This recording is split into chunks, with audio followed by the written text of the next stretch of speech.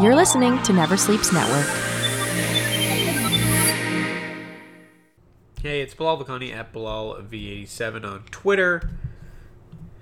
And we had lots of no-shows for the Raw Showcase. The main event was Tyson Fury, the world's greatest boxer today, as far as most of us should be concerned. He was going to meet Braun Strowman. We had a backstage interview with Fury earlier in the night where he wanted an apology. Somewhat understandable. Braun just kind of gave a generic Braun Strowman promo that didn't really accomplish much. Then we went in the ring in the main event, and Jerry Lawler was out there to talk to Fury, who wanted his apology. Braun came up. They threw a pretty good amount of back and forth here. Braun sort of joking that he was just playing with Fury initially, but that quickly escalated into he would eat him for lunch. And then Fury had a pun about how at least he's a champion or a heavyweight champion, and that Strowman never had been. And this broke out into a very slow, very useless brawl. Braun went backstage for a bit. He had an interview where he basically said he wasn't going to apologize and that Fury would get these hands. And then he attacked again, and Raw went off the air. Not a great main event, and generally just okay. And I don't know why this was on Raw and not on Fox. This really feels like a Fox thing. It really felt like filler. And I really feel like they should have just started the draft tonight, not on Friday. But what was very good was Miz TV and it was a championship showcase with Becky Lynch and Charlotte Flair. And essentially, we not only celebrated Charlotte for her 10th women's title, but also put over Becky for all the damage she did to Sasha Banks at the Hell in the Cell, and sort of reviewed their interesting relationship. Now, this went a step further as they had to take on the women's tag team champions. But of course, Asuka and Kairi Sane couldn't wait. They interrupted Miz TV to cut a promo, and then they impromptu had a bit of a brawl that led into the match.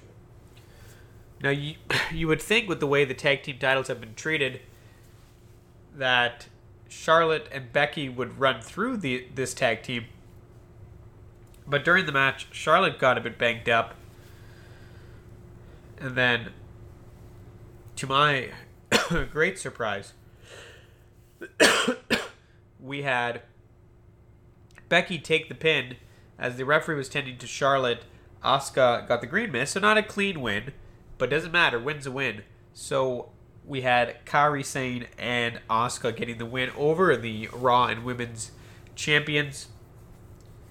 And Charlotte tried to attack after the match. That didn't work, but Nikki and Cross made the save.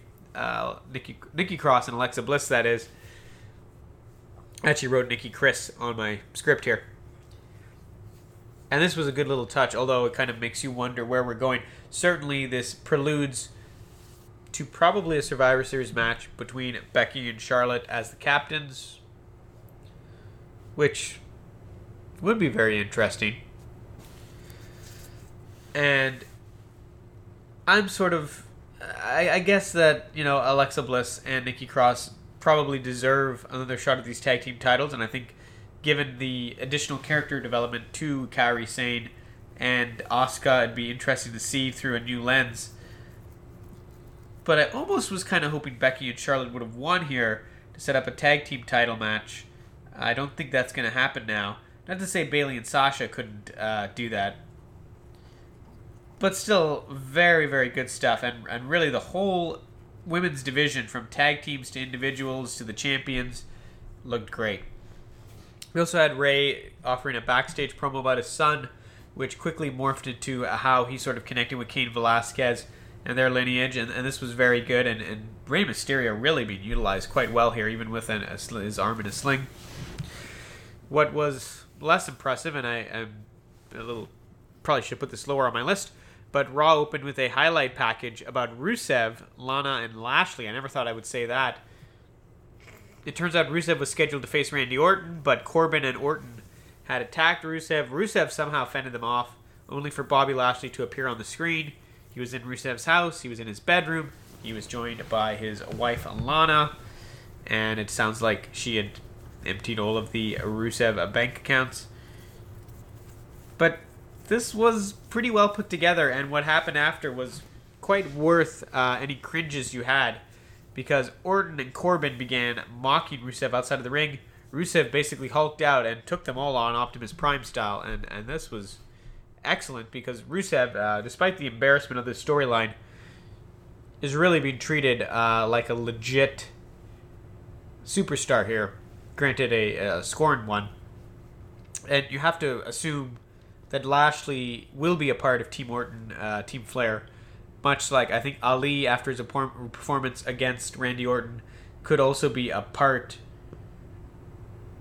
of Team Hogan. Although I could also see The Miz being part of Team Flair, which brings up a good point. Why we aren't filling out these teams is a bit beyond me at this point. The fact that we still only have 2 of 5 several weeks into this is sort of, especially since those 2 of 5 came so quickly, it's a bit odd. Another good bit of news here. The Viking Raiders got the win over Bobby Roode and Dolph Ziggler. They cut a promo after making it quite clear they will have a tag team title shot next week. And they might as well. They've got way more momentum than Roode and Ziggler. I actually forgot they were Raw Tag Team Champions. I think this has been given Roode enough of a bounce to push him up as a single star, and I don't think Ziggler really has much intention of doing anything. We got another promo from the AOP. Pretty much more of the same, but pretty good.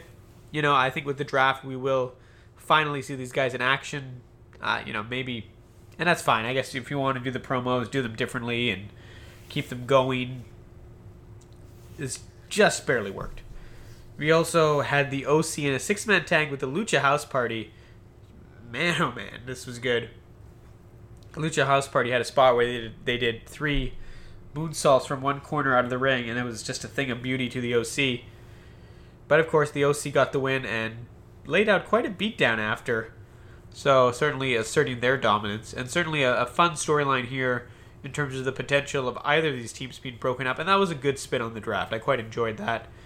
Lacey Evans brought out a trash can as she made it clear she would be putting Natalya in the trash as they had their last women standing match here, because there hasn't been enough of Natasha and Lacey after them facing off again last night at Hell in a Cell. Natalya won this one. She powerbombed Lacey off the stage, and maybe, just maybe, this is a way to write off Lacey and give her some chance to fine-tune those skills, or maybe even send her to NXT, hopefully. I'm not crazy about Natalya getting the bump here either, though, because we just saw her at SummerSlam as a passable opponent to Becky Lynch, but I guess there's probably, if she goes to SmackDown, where I assume Charlotte is staying, there probably is one more big feud for Natalya, but I guess that'll be it, and, in that perspective, I'm warming to it now, even saying it out loud. We also got some backstage interviews from Ricochet and Apollo Crews. They're going to face each other. They're friends, blah, blah, blah. These guys are interesting. But they had a hell of a match that Ricochet won. Hopefully, these guys just do a direct flop of rosters. We see Ricochet on SmackDown, Apollo Crews on Raw, although maybe Apollo is on Raw. I don't remember. And maybe these guys can get a bit of a boost. And it was kind of interesting during this match. It became clear that the executives of USA Network and Fox would be making the picks. I guess that's better than the McMahons, but not by much, to just assume that some Fox and some NBC, USA Network executive are just sitting in a room doing these picks. It's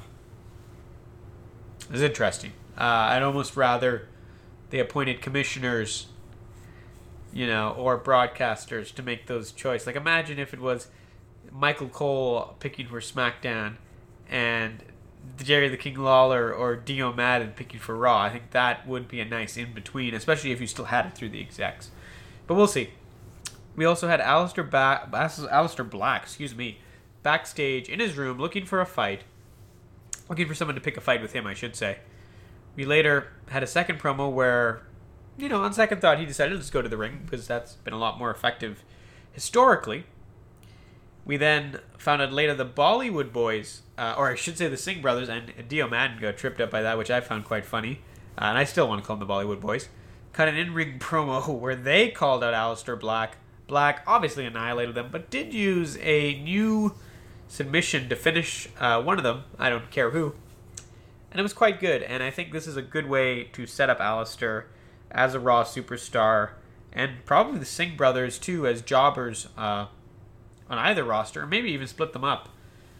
Because I haven't seen Jinder Mahal in a long time.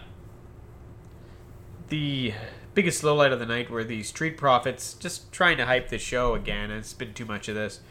Although, it was good when they got to the draft and did a scouting report. That was quite good. And I also want to point out, there were a lot of no-shows, considering this was a draft showcase. No Brock Lesnar, who's your WWE champion. No Seth Rollins, your Universal champion. No Bray Wyatt the Fiend in any form. No Kofi Kingston. No New Day. No Revival, who are your SmackDown Tag Team champions. No Heavy Machinery. On the Raw side, also on the SmackDown side, we didn't have Shinsuke Nakamura and Sami Zayn. We didn't have Kevin Owens. They really missed the chance to... Because this is a full-on showcase. You could have done a lot. You could have had, champion versus champion matches, and we had one. But if this was the Raw you're going to deliver, you might as well have just started the draft, a show early, and then we could have gotten into it sooner. But I guess that's where we are. I'll be back on Wednesday for a look at AEW, because NXT still doesn't air properly in Canada. I'll tell you though, after watching it on Friday, at least an hour of it, and then an hour later over the weekend, I found it quite a bit better than AEW. But I will be back to review AEW on Wednesday. Give it a second chance, because a lot of people have asked me to. And we'll talk about the draft on Friday Night SmackDown. If I get a chance, I'm hoping to do a special podcast with somebody where we do a fantasy draft in 10 minutes or less, and we try to put together rosters with no notes, and that could be quite fun. Until then, I've been Bilal Vakani at BilalV87 on Twitter. Never Sleeps Network. This has been a Never Sleeps Network production, executive produced by Alex Ross. For more information and content, visit neversleepsnetwork.com.